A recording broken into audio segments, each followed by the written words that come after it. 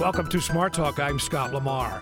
The nation's first presidential primary, the New Hampshire primary, was held on Tuesday, February 9th. Media attention was focused on New Hampshire, and as a result, many Americans missed a significant story. On that day, the U.S. Supreme Court issued a stay that keeps President Obama's Clean Power Plan from being implemented, at least for the time being.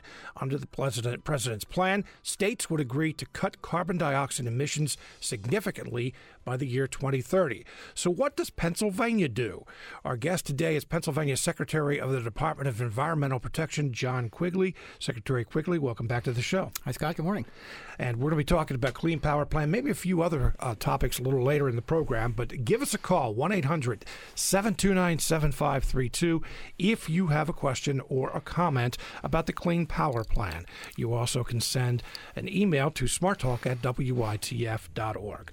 All right, I started in the introduction talking about what Pennsylvania does. Let me just put that question to you, Secretary. What will Pennsylvania do? Pennsylvania will continue its work to plan for eventual compliance with the Clean Power Plan. It's important to understand that the stay that was issued by the Supreme Court is not a ruling on the merits. It was basically sent back to a lower court. This was actually the first time the Supreme Court had stepped in a circumstance like this to stay the implementation of a federal rule. But here's really the bottom line.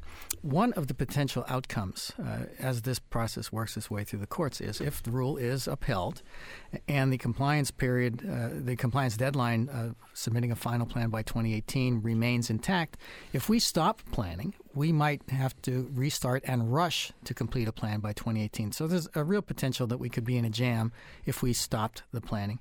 But even more fundamentally, when you look at the future, it is abundantly clear and certain that we will need lower carbon and eventually no carbon electricity generation. We see the cost curves of renewable energy coming down 10% a year. Solar prices have fallen 10% year over year for a couple of decades. We see the continued predominance of cheap shale gas. The early returns, for example, from the Utica Shale in Pennsylvania suggest that it's even more productive than the Marcellus. So we're going to see cheap shale gas prices for a long time to come and more electricity generation coming from gas-fired power. And we're going to see continued retirements of coal-fired power plants. So whether or not we have a clean power plant, that is the future. So it just makes good business sense for us to continue to plan for it so that we can maintain the strength of Pennsylvania's energy economy. We're the number one energy exporting state in the country, the number two power producing state in the country. We have a huge portion of our state's economy that is reliant on the energy sector. If we're going to preserve that strength in our economy, we need to plan for it. So it's just good business. You listed a whole lot of what the plan entails, but I want to ask that specific question. What will the state do specifically to – now, this doesn't start taking effect, even, Supreme Court rulings aside, to the year 2022, right? Correct. All right. So what specifically will Pennsylvania do? Well, we have not completed a draft plan, so I can't tell you with any degree of specificity exactly what provisions will be in the state's plan. So what we are doing, though, is continuing the conversations with stakeholders. There's a steady parade of electricity generators that come into my office and talk about the implications of the requirements for their particular business. We hear from a lot of interest groups, renewable energy advocates, energy efficiency advocates, really across the board. We're going to continue with that engagement. We are just completing our involvement in the National Governors Association Policy Academy, where we've been doing some very sophisticated modeling of alternatives. So all of that work is going to continue, and we will not really start drafting a plan until the legal picture becomes clear. But it's highly unlikely that we would be submitting a final plan to EPA while the stay is still in effect. And just what you said earlier, that may surprise some people, it was the first time that a federal rule, that the Supreme Court did rule on a federal rule and issued a stay.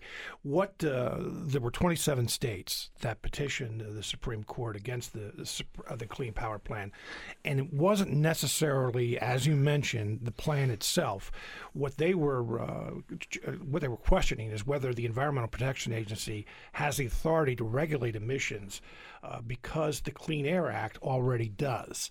Okay, That sounds like a lot of legal mumbo-jumbo. Explain a little bit. Well, what the action by those 27 states amounts to essentially is a last-ditch attempt to stop something that is absolutely necessary for our continued, and it's not an exaggeration to say, our continued survival as we know it. Climate disruption is an existential threat to humanity. When you look at what is really happening here, the states that either are governed by the conservative wing of the Republican Party or dominated by fossil fuel interests banded together to try to figure out some way, throw everything at the wall and see what sticks to stop the implementation of a plan that is eminently sensible, that will actually save consumers money, that will protect public health. It doesn't make a lot of sense to me. But you said yourself that the court did not rule on the what is in the rules themselves. What it did rule on is, and at least issued a stay. And I understand that there are going to be other hearings starting in June. But what they did rule on is this Clean Air Act, of whether the Clean Air Act regulates what states can do. You don't see it that way. No, all the Supreme Court did was stay the implementation of the rule. They did not rule on the merits. They did not rule on anything with regard to the specifics of the plan or any legality or illegality. All they did was put it on pause until the lower court hears all of the legal challenges. Mm-hmm. Now, you said that we don't have a final plan. Obviously, that you still have a lot of work to do on this. But what would you like to see? What would the Wolf administration like to see as far as ways to cut emissions? Well, I think there's a number of ways to cut emissions, but here's probably the most important point. In the last 7 years, Pennsylvania's carbon dioxide emissions have already fallen 20%. The Clean Power Plan would require Pennsylvania to reduce its CO2 emissions by 33% by the year 2030. But we've already reduced our CO2 emissions by 20% in the last 7 years because of three factors. First, the Great Recession. Secondly, the mercury air toxics rule, which was a federal rule that reduced the amount of neurotoxins emitted by coal-fired power plants by regulation, and that caused some of the dirtiest plants to shut down. And then the third thing, and I think the most predominant impact, has been cheap shale gas. We are seeing a large number of permit applications for natural gas-fired electricity generation in Pennsylvania. They're springing up all over the state. And if there is a war on coal, natural gas is waging it, and natural gas is winning. So what the governor wants to see is a plan that maintains the state's energy economy. And in the early years of the Clean Power Plan, our compliance, frankly, will be easy. As I said, our CO2 emissions have fallen 20%.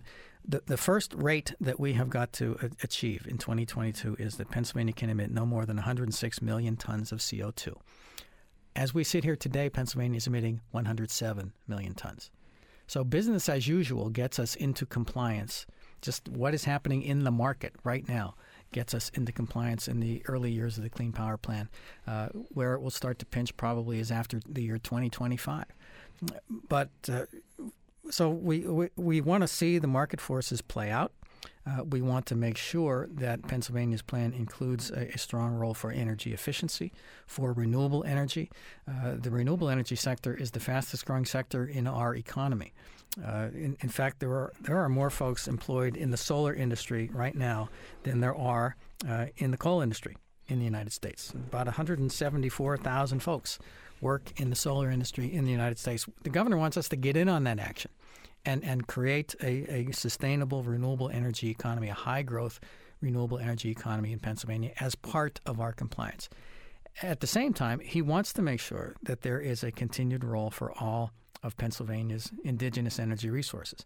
Even in the Energy Information Administration's modeling of the next 20, 30 years of the electricity grid, they're suggesting that about 40% of the nation's electricity is still going to come from coal. So it's not like coal is going away. The trick for Pennsylvania is to make sure that we have a plan that is designed for us, by us, in a way that makes sure that we maintain the strength of our state's energy economy. Okay, but I want you to clarify, if you would, because earlier you talked about eventually that coal would be phased out. But you basically, I mean, you said that, as we all know, that Pennsylvania is a coal-producing state. We have thousands of jobs, nowhere near what we used to in the coal industry. But that has been one of the criticisms of this plan, is that it would hurt that coal industry. It would basically kill it. Now, you said that natural gas is what's killing the coal industry. But what role does coal play in Pennsylvania, being a coal-producing state? Pennsylvania, about a little bit less than 40% of Pennsylvania's electricity is currently coming from coal-fired generation. Under the Clean Power Plan, by 2030, that number will not fall very significantly. Coal will remain a major player and a major provider of electricity generation in Pennsylvania under the Clean Power Plan. What the science of climate disruption says is that over the long term, we have to reduce our carbon dioxide emissions by at least 80% by the middle of the century. So that's 20 years after the last compliance period of the Clean Power Plan. So over time, we have to continue to reduce our carbon dioxide emissions. And there are ways to do that that will allow the continued viability of coal. The nation needs to make a strong push for carbon capture and storage and carbon capture and utilization technology. Explain that, if you will. That is technology that would capture the CO2 that would be emitted from coal-fired power plants and either store it underground safely and securely or make stuff out of it. Carbon dioxide can be used to make pharmaceutical-grade chemicals. It's in the soda pop or the pop that we all drink. There are a variety of industrial uses for CO2, even enhanced oil recovery, perhaps even advanced gas recovery in depleted reservoirs. What we need in the country is a real concerted effort to use this current waste product, CO2, as a resource. And the governor would like Pennsylvania to be at the forefront of that. In the Rendell administration, we did, I think, some of the nation's leading work on carbon sequestration, carbon storage underground. We want to dust that work off and attract some federal resources and perhaps some private capital to drive that forward. And we are in conversations right now with a variety of companies and with the federal government about the possibility of creating a hub of research and early deployment on carbon utilization. And that's more of an aspiration right now. We're a long way from putting steel on the ground, but we think there's an opportunity for Pennsylvania to create jobs and drive the national conversation about carbon utilization and carbon storage, which is the long-term hope, I think, for coal. So in that area, you're on the side of the coal industry. Absolutely. Because, I mean, that's one. Sequestration is one of the first things I hear people in the coal industry mention. Right. And that it's kind of the holy grail. Again, we did some of the nation's leading work on this in the Rendell administration. The knock and the problem with carbon capture is that it's very expensive. There's a big energy penalty. In other words, a big portion of a plant's output is needed to run the equipment that would capture and compress the CO2 emissions. We've got to find ways to do it in more expensive, less expensive manner. And the work that we did looked at the idea of carbon networks, of retrofitting a number of coal-fired power plants, utilizing a common set of pipes and a common storage area to capture economies of scale.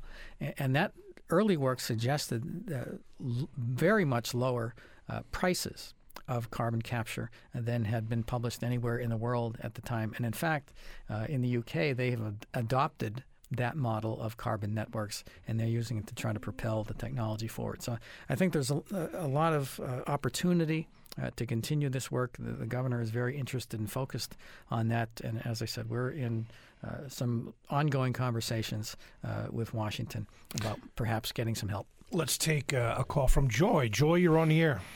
Hi, thank you.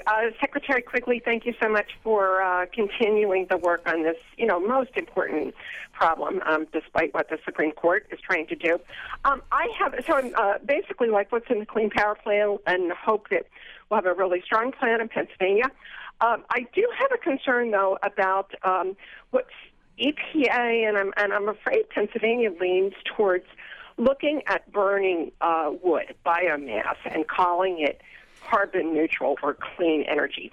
Now, I'm not talking about burning wood in fireplaces. That's fine. I'm talking about industrial power plants So the argument that people say, well, if we burn wood, it releases carbon dioxide, but we can replant trees, and when they grow up in 70 or 80 years, they'll capture that carbon dioxide. But I think, as we know at this point, we don't have 70 to 80 years to wait. When we burn wood, we release all of that carbon dioxide immediately. Burning wood is inefficient. It burns at a low temperature. There's always moisture in it, and it actually is more polluting than coal, which surprises a lot of people. So just would love to hear your thoughts on that, and hoping that we can not treat burning wood and biomass as clean energy in Pennsylvania. Joy, thank you very much for your call. Yeah. Thanks, Joy. I appreciate the question. I will say that I agree with you. First of all, forests are not fuel. And the idea of cutting down forests to fuel or co-fire in coal-fired power plants, to me, makes absolutely no sense. And again, the timelines don't match up. A mature forest takes about 7 or 8 decades to grow. And really, when you look at the amount of CO2 that would be released by burning biomass, clearly that doesn't match up. There are some possibilities in what I will call niche markets for fast-growing woody biomass crops like hybrid poplar and maybe even some certain kinds of switchgrass that grow very quickly, grow deep roots, sequester a lot of carbon. That might pencil out in some limited cases, but not necessarily at utility scale. So it's something I think needs a little bit more research. The data that I have seen suggests certainly that the suggestion that just burning wood is carbon neutral, even carbon negative energy, is pretty facile and doesn't withstand scrutiny. I know Penn State's doing a lot of research on biomass. Yes, Penn State's doing some great work on biomass. You're listening to Smart Talk on WITF, your home for NPR News and all things regional. I'm Scott Lamar. Welcome back to Smart Talk. Our guest today is Pennsylvania Secretary of the Department of Environmental Protection, John Quigley. We're talking about the state's plans for the Clean Power Plan. The Supreme Court issued a stay in February, but Pennsylvania's going ahead anyway. We have open lines right now. If you have a question or a comment, 1-800-729-7532. Send an email to smarttalk@witf.org. You also can go on WITF's Facebook page and leave a question or a comment. Again, that phone number is 1-800-729-7532. Let's take a call from Mitch, who is in York County. Mitch, you're on the air. Good morning. Thank you, Secretary Quigley, for the comments. This is Mitch Hescox calling in. 2 weeks ago, the governor announced a plan of joining together with 17 other governors to promote clean energy. And I'd like to ask you, how is that going to fit into the Clean Power Plan?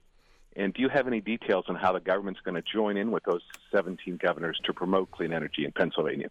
All right. Thank you, Mitch, for your call. Yes. Hi, Mitch. Thanks for the question. The governor has joined with 16 other governors, and this is a bipartisan group of governors, both Republicans and Democrats, to really chart a clean energy future, not only in electricity generation, but in the resiliency of the electricity grid, in our transportation system.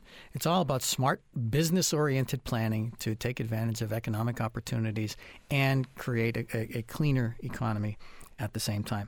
We're just in the process of scheduling the first in-person meeting, so we have a framework that's on paper and some aspirational goals, but now we are set to get to work on actually implementing work towards these goals and how we can work together, again, economies of scale, aligning policies to really drive investment and give messages and incentives to the market to respond. It's a really exciting concept, and the governor has been a leader in that effort, and certainly appreciate the vision that went into that. I think that the Governor's Accord for a New Energy Future will be an adjunct and a complement to the work that we do on the Clean Power Plan. As I mentioned, in the early years, business as usual gets us there, and it is not a tremendously ambitious target for us to achieve a 33% reduction by the year 2030. So what we have always envisioned here is a plan that meets the four squares of the Clean Power Plan, and then a companion document of the should-dos. the additional steps that we should take as a Commonwealth to advance the clean energy economy, to capture all of the public health benefits that attend to a cleaner economy, and to really drive investment, create jobs, and do some smart work. For example, our Act 129 energy efficiency law, a lot of juice left to squeeze out of that. I think with some tweaks, we can advance the cause of energy efficiency very significantly. There's all kinds of opportunity in smart building codes to reduce energy consumption in the built environment and therefore reduce emissions that will save building owners and businesses money. So we've got to look for those opportunities as well. So that's why I think we're going to have a list of should-dos as well as must-dos. And I think the Governor's Accord for a New Energy Future will fit extremely well into that construct. Now, as we've been discussing, you said that Pennsylvania and the Wolf administration is planning on moving ahead on the Clean Power Plan. But there are a lot of people in this state who oppose the plan, didn't want to see it implemented in the first place because of those coal jobs, some of the other fossil fuels industries, and people who said that it would hurt this state economically. I mean, how can you move ahead if there is that opposition out there? Well, again, we are moving ahead on the planning. We're not submitting. You're not implementing yet. Yeah, we're not implementing. The next hurdle for us is to submit a final plan, and that won't happen until the stay is lifted, and that presumes that the rule is ultimately upheld. So, as I said, it makes sense, and it's smart business to continue to plan for the inevitable energy future. Whether or not there is a clean power plan, we are going to see again cheap shale gas, cheaper renewables, and coal retirements. That's going to happen regardless of whether we have a clean power plan or not. So it makes sense for us to get ahead of that and to plan for it and make sure that we take advantage of the economic opportunities and be able to respond to the economic dislocations. I think that's a very important part of the conversation. There are sections of the state's energy economy and people, real people, whose lives are going to be impacted by a transition to a cleaner energy future. And we need to pay attention to the impacts that it's going to have on those folks. I mean, I was out in Greene County last year in one of our listening sessions, and I sat in a room full of members of the United Mine Workers. And I get it. My grandfather was a miner. I had two uncles that were miners. Really? I didn't know that. Uncle Joe, in the anthracite industry, Uncle Joe died of black lung, and Uncle Leo lost a leg in the mines. So I get it. I'm from coal country, and I understand it's part of the culture. It's certainly a huge part of the economy in southwest Pennsylvania in particular. And where there is going to be disproportionate economic impact, we have an obligation, I think, to make sure that we direct some special attention to those communities. So, again, that's part of the should-dos that we need to be thinking about as part of this plan, which is another reason why it's so important that we continue the planning work. It's not just checking boxes to file a plan that meets certain federal requirements. It's about charting a new energy future for Pennsylvania and paying attention not only to the opportunities and the new jobs and the shiny new objects, but taking care of the legacy industry, the workers that help build this state's economy, that literally risk their lives every day in the mines. I know that too well from my experience here at DEP. So we have to be thinking about economic dislocation and economic restructuring for those communities as well. And that's part of the plan. Those economic opportunities you're talking about, what in particular are you talking about? I mean, I saw a figure that said that if Pennsylvania implemented the Clean Power Plan, that we'd be looking at 5,000 new jobs. What are you talking about? Well, I think that's a very, very gross underestimate. Let's just take a look at the solar industry in this country. In 2014, the solar industry employed about 174,000 Americans. They added 31,000 jobs in the year from 2013 to 2014. That was a 22% growth rate when the rest of the economy was growing at about 1%. So the fastest growing segment of our nation's economy happens to be renewable energy. We need to get in on that. Our alternative energy standard was passed in 2004. It hasn't been updated in 12 years. It's time to be updated. We've fallen behind the rest of the country in our ability to attract renewable energy jobs. We need to get into the high-growth, high-tech end of the economy, and that clearly is renewables, it's energy efficiency. There's huge opportunities in battery storage technology. I know there's a couple of companies in Pittsburgh that are working on this next generation of electricity storage. Again, huge economic opportunities in that segment of the economy that we need to take advantage of. Secretary Quigley, let me push back for just a moment, because there are people out there who would say that we've been hearing this for some time now, that this is the next great energy economic opportunity for Pennsylvania and really across the country. But it hasn't happened. And part of the reason is that I hear so many people say, oh, I'd love to heat my home with solar or use solar for my energy in my home, but it costs too much to get it done. And that's even with some tax credits on top of it. Mm-hmm. So unless you have those customers who are going to use the technology, you still have a problem. Well, there's a couple of things, and that's a complex. It requires a complex answer to what seems like a simple question. We are in a transition period, and it's very clear that the future is in renewable energy. There was a study put out in September of last year by the Lawrence Berkeley National Lab, which is affiliated with the U.S. Department of Energy, that found that utility-scale solar is now cost competitive with natural gas. And obviously, natural gas is beating the pants off coal right now in the marketplace. And according to the Lawrence Berkeley National Lab, utility-scale solar is now cost competitive. And that is where the market is moving in terms of investment in utility-grade generation. So it's not on the individual customer heating their home. There are right now house-scale solar. Rooftop solar is actually grid parity in the PICO service territory in Pennsylvania. Again, folks have to invest. I mean, the hurdle has been that if you want to invest in solar, you got to go to the bank and take a loan out. And so far, because this is, again, relatively new technology, banks have shied away. So where public policy needs to go is to find the levers to attract private capital. I think the holy grail for alternative energy is that it needs to be subsidy-free. We need to get it to a place where banks invest in these projects for homeowners and businesses as a matter of course, because the economics are self-supporting. The market is extremely distorted right now. While there are some relatively small subsidies for alternative energy, if you compared those subsidies to the ones that we are providing, both explicit and implicit for fossil fuels, there's no comparison. Okay, so subsidy-free. I did want you to clarify that. Yes, we need to get to a level playing field for all sources of energy. And the market is wildly distorted right now. But time is on the side of renewables. There's no question about that when you look at the objective data. The future is clean energy, and there is a tremendous economic growth opportunity in that. All right, let's take some phone calls here. Speaking of solar, John in Mechanicsburg has a question or a comment. John, you're on the air. Hi, good morning. Good morning. I had solar installed on my roof last year. It was an 11.3 kilowatt hour grid. It was sizable. And my son, who's in the solar business in California, did the financial engineering, and I had a break-even point of about 7 or 8 years. Then we learned that the panels and the inverters were subject to PA state tax of 6%. And on top of that, when my tax bill came, they had increased my value of my home to the point where about a third of my savings were going to be paid in county taxes.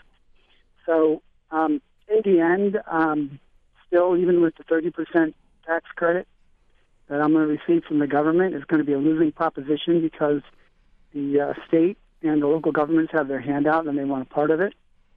And my feeling is that the state is rather hostile towards rooftop solar. And if I had to do it again, I probably wouldn't, even at a lower price point, because I don't feel like I want to subsidize the state while the federal government's giving me money to help me. You guys are trying to take it right back. Hey, John, thank you very much for your call. It sounds like a reason not to be motivated to do it, but what about his story? Well, John raises some good points. And again, in the marketplace, sales tax applies to just about everything. So, again, we got to get to the point where this pencils out every case, every time. And as John very rightly points out, Pennsylvania is not necessarily friendly to solar energy. The Pennsylvania Public Utility Commission just a couple of weeks ago came out with a net metering ruling that capped the amount of power that can be sold back into the grid by residential owners of solar panels. That is not something that would encourage investment in solar. So we are not quite where we need to be, whether it's public policy, whether it's the economics in many service territories where solar investments will pencil out every single time. But conversely, there are places in Pennsylvania like the PICO service territory where solar just makes sense and wins hands down. There are companies like Solar City that are investing literally hundreds of millions, if not billions of dollars over time for the deployment of rooftop solar. So there is a change that we are in the middle of. And in these transitions, you have situations like John has encountered.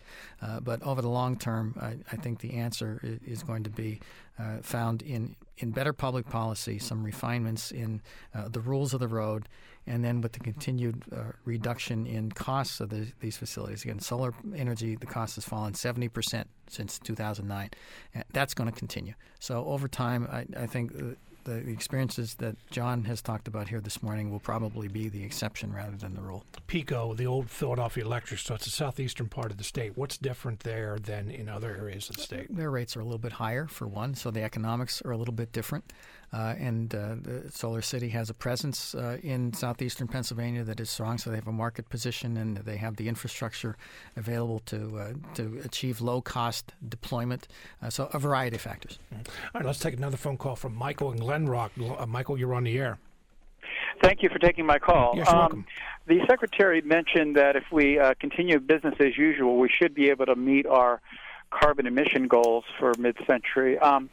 But I think that assumes that the life cycle, carbon life cycle emissions of natural gas are better than that of coal. But a DOE report in 2012 alluded to the fact that the upstream costs of natural carbon, that is, the cost it takes to actually extract the natural gas and distribute it and all, can be more than coal.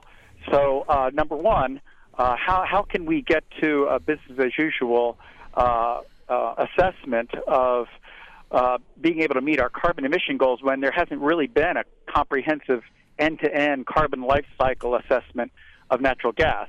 And secondly, the Secretary mentioned transportation, which is really important.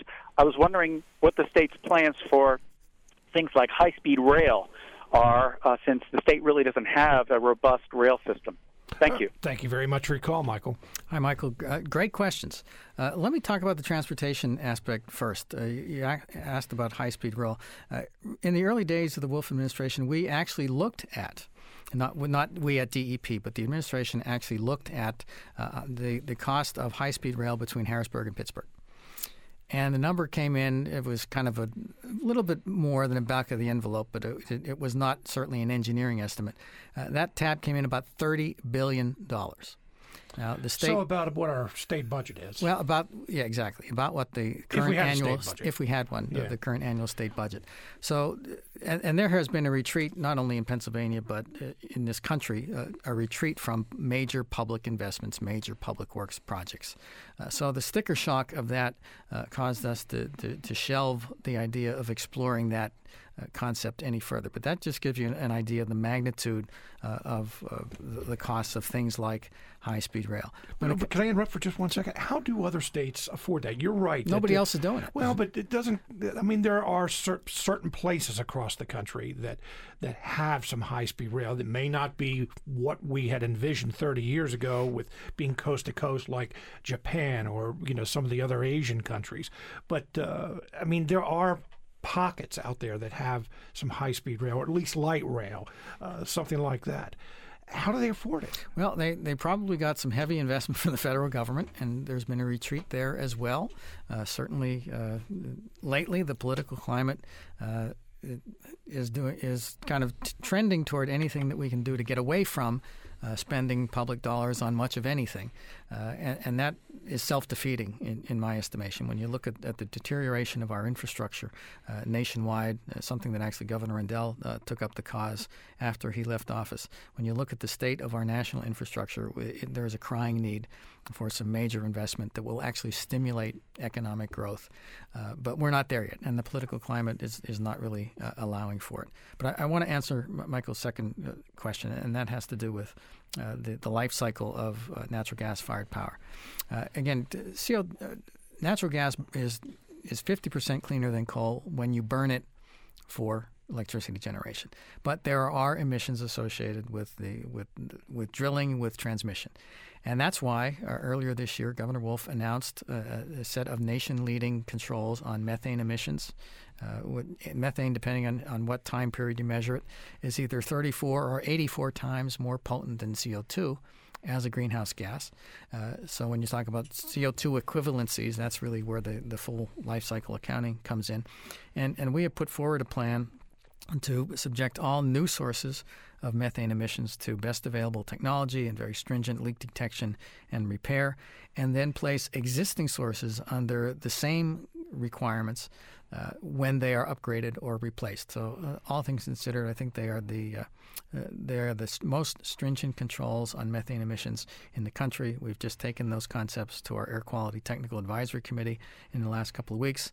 There will be extensive public involvement, and really welcome and encourage everybody to pay attention and participate in that process so that we can make sure that we are reducing Pennsylvania's methane emissions and therefore the carbon footprint of natural gas to the absolute minimum. Is Michael right, though, that there has not been comprehensive research into this? Well, I will say that I have seen studies that estimate, and there's all kinds of studies all the time, and it's a full-time job just to keep up with the research. But there have been estimates that vary, really, in terms of their results. But I think that question has been looked at. It's a valid point. He has an absolutely valid point that we have to look at the life cycle of all sources of energy. There's some that criticize solar power because it requires mining of rare earth metals, and that has an environmental impact. So it's all in how you look at it, and I think we have to look at things holistically. So Mike makes a good point. You're listening to Smart Talk on WITF, your home for NPR News and all things regional. I'm Scott Lamar. Our guest today is Pennsylvania Secretary of the Department of Environmental Protection, John Quigley. We're talking about the Clean Power Plan. Actually, a lot of other questions coming in, too. 1-800-729-7532. Send an email to smarttalk@witf.org. All right, let's go to Mike in York. Mike, you're on the air. Yes, good morning. Good morning. I would like to address the Secretary, and this has to do with the lady's comment earlier that she talked about wood burning in Pennsylvania. And one of this is a little off topic, but it is also connected directly with pollution, because I think probably everybody there in the studio has been by some place where somebody's burning wood to heat their house. And it doesn't smell like the sweet smell of wood, like if you have a campfire outside in the summertime, and it has that nice, sweet, aromatic smell of, let's say, cedar or oak. But what they're doing is, and it probably is their ignorance or their laziness, is they're choking that fire down and not feeding enough air. And what they're doing is actually choking the wood, so it's actually creating a lot of creosote, which is a flammable volatile, okay, and it's part of their fuel. And so that's condensing into the chimney, and then they're just belching that smoke out to the neighborhood. I'm involved in an organization called the Masonry Heater Association. And it is the goal of the Masonry Heater Association to build efficient masonry heaters that are wood-fired. And they use these in Europe all the time. And to give you an idea, they're burned twice a day, usually once in the morning and once in the evening. And a good drywall bucket of wood will actually heat the house during that cycle. Because what it does, it heats up 2+ tons of masonry, and then that, again, emits into the room. This gets so hot inside, it burns 1,500 degrees, and it actually burns the carbon monoxide, which is actually a flammable gas in those high temperatures. So Mike, what's your question for the Secretary? Okay, what we need to do is we need to have a regulation on what's called firewood, which many times is not firewood, and a regulation on unregulated, non-EPA compliant wood stoves, and what is called these backyard wood furnaces, which are actually boilers. This place down here in Felton, for example, you go down there. I went by there the other day, and it was calm, and the whole valley in there's a pall over it like it's a fog, and it's just from one person not burning the wood properly. Wow. And that's what needs to be addressed. And that's immediate air pollution in the local vicinity. All right, Mike, thank you very much for your call. Secretary? Well, Mike, interesting question. I mean, all pollution ultimately is local. And I think what we would need to take a look at this is not only what existing air regulations we have on the table, but also we probably need some data on how many of these units are out there, what the scale of the problem is. As anyone who is familiar with DEP knows, it's not the easiest thing in the world to pass a regulation in this state. And to say we need a regulation really is the start of a very long couple-year plus conversation. But he raised a good point, and it's something that we should look into. We have an email from Laura in Mifflinburg. Says she met an engineer who said that he's bringing one of 6 new power plants online north of Williamsport. She wanted to know where they are and who is opening them. And I guess my question, follow-up on that, are what is firing those plants? What's fueling those plants? Well, as far as I know, all of the new electricity generating facilities that are in some stage of permitting in Pennsylvania, and there's probably at least a dozen, maybe more. I haven't looked at the list lately. They're all natural gas fired. So we're seeing a tremendous amount of investment in these facilities in Pennsylvania, again, taking advantage of cheap and abundant shale gas, which is likely to be with us for a long time to come. So it is the wave of the future when it comes to energy generation. And interestingly, the more natural gas-fired power that we have, the more flexible the grid is and the more renewable energy that it can accommodate. In fact, the Pennsylvania, Jersey, Maryland, the PJM grid did a study about 3 years ago and said that currently the grid was flexible enough to allow for about 30% renewable energy. We're less than 5% now, so there's tremendous growth opportunity.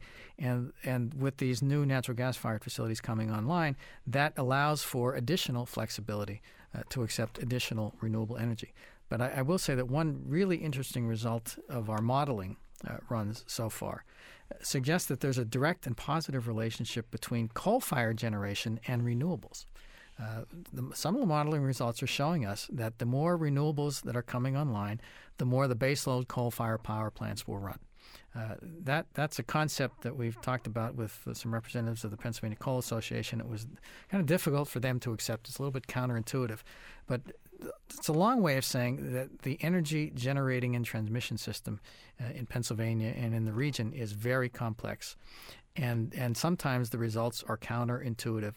And that's just another reason why it is critically important that Pennsylvania continue its planning work at a reasonable pace to really understand all of the nuances, all of the opportunities that this changing energy landscape presents for Pennsylvania. Bill is in Kutztown. Bill, you're on the air. Hello, Bill. All Hello? right. Yeah, go ahead, Bill. Well, maybe this isn't Bill. Is this Charles? Yes, it is. Okay, Charles, go ahead. Okay, how you doing? How you doing, Scott? Doing well. What I was asking, I don't know if the question has come up yet, but it hasn't. Go ahead. As far as nuclear energy, I know it always comes up. I want to know, what about investing in nuclear energy? People don't like it, but as far as clean air goes and as far as lasting energy, it is actually an option. So I wanted to ask the Secretary, is there any investment going into nuclear energy or maybe smaller power plants? I know Pennsylvania's had a history with nuclear energy, but maybe smaller nuclear plants that could be more mobile but still kick out more energy and more clean energy, more efficient. Charles, thank you very much for your call. He anticipated one of my questions. I noticed that you didn't mention nuclear. What about nuclear? Well, Charles, great question. Nuclear-fired power, or nuclear-fueled power, is currently providing about 95% of the carbon-free energy generation in Pennsylvania. The continued viability of Pennsylvania's nuclear fleet, and I think we're the number 3 state in the country, 2 or 3 state in the country for nuclear generation, their continued viability is critically important. Again, it's carbon-free energy. Where the market is going, there certainly hasn't been any meaningful investment in new nuclear power construction. It is very expensive. building the plants. Building the plants and to some extent operating the plants is a very expensive proposition. As far as the more modular kinds of technologies, they're in the offing. There's a lot of research and development going on, lots of papers being written about the potential of these modular nuclear facilities, but we're not there yet either. And again, as the energy landscape unfolds over time, there's a good possibility that some of these kinds of facilities could be in the mix. You mentioned earlier, you pointed to England and Great Britain with carbon sequestration and some of the ways that they're looking into it, and carbon storage. When I think of nuclear, I think of one of the big issues, not only the costs, but also the storage of the waste, what to do with the waste. But at the same time, when you're pointing to England as an example of where they're trying to work with capturing carbon, France is also pointed to as a country that uses nuclear. I don't know if I'd say exclusively, but it's a huge part of their energy. So what's different in France than here in the United States? Well, what is different here in the United States is a political problem that needs to be dealt with. Where do we store the waste? We're still essentially storing all of the nuclear waste from all the nuclear power plants on site in pools. You can only do that for so long, and there is a day of reckoning coming, and it's a political question that needs to be wrestled with in terms of storage. In the longer term, there are some emerging nuclear technologies, molten salt reactors, for example, that actually result in much shorter-lived waste. Reduces the waste problem. Actually, some facilities can actually use spent nuclear fuel as fuel for their processes. So there's all kinds of work being done on advanced nuclear technologies that's really way above my pay grade and comprehension. But when you look at the magnitude of the challenge of climate disruption, again, the universally accepted standard is that we have to reduce our CO2 emissions 80% by 2050 to stay under 2 degrees centigrade warming globally. There is a lot of work that suggests that 2 degrees centigrade warming is dangerously high. So where we actually need to be is carbon-free, maybe by the end of this century, if not sooner. And we will need all hands on deck and all kinds of technologies to get us there. To suggest that it's going to be all renewables, really the math doesn't work. So I think we're going to need to look at a mix of technologies, and it's I think inevitable that nuclear is going to have to be part of the consideration.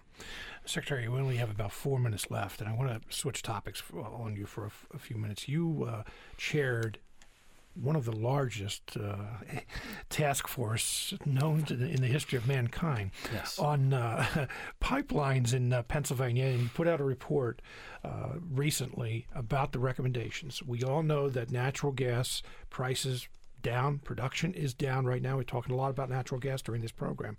And many people said the only way that natural gas is going to make a comeback, not the only way, one of the ways, is constructing pipelines that we can move it around. What were some of the recommendations, quickly? Well, the world's largest task force, the governor's task force, was actually composed of 48 individuals and then an additional 110 folks on work groups. So a total of over 150 people were involved in this effort. Came up with 184 recommendations on best practices. And some of them range from essentially reiterating some requirements that are currently in law, which in my view are okay because just because it's on the books doesn't mean it's observed, as just a casual perusal of our enforcement actions on pipeline development will attest. So a reiteration of some current requirements to some larger and much more ambitious recommendations on, for example, giving local municipalities the ability to regulate this development in some respect. It was a very robust document, and it was really the start of a conversation about how to do responsible pipeline development. That was what the governor wanted when he convened the group. We're facing a wave of infrastructure development that is going to have huge environmental and community impacts. We got to get ahead of it and create best practices. So we have 184 recommendations, which now we have to work through and evaluate. About 94 of the 184 recommendations had something to do with DEP, so we have created an internal work group to evaluate every single one of those 94 recommendations for possible implementation.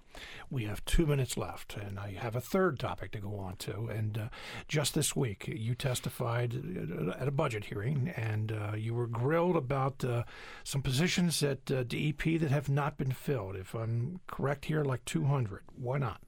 Well, we have been in a relentless regime of budget cutting really since 2009 and the Great Recession. And over the last 10 years, DEP lost 14% of its complement. Because we do not have a 16-year budget passed, and the General Assembly has not passed the supplemental appropriations that the governor has proposed, we are forced to put about 224 positions into a complement management system that we have to very carefully evaluate whether or not there's enough money in our budget to fill those positions, and we're doing that right now. But as some of the legislators pointed out, some of that money comes from the federal government and not from the general fund of the state. So if there's money coming from the federal government to pay for those positions, why not hire? Well, we actually we're in the process of a series of meetings and developing the business case to do, in fact, that.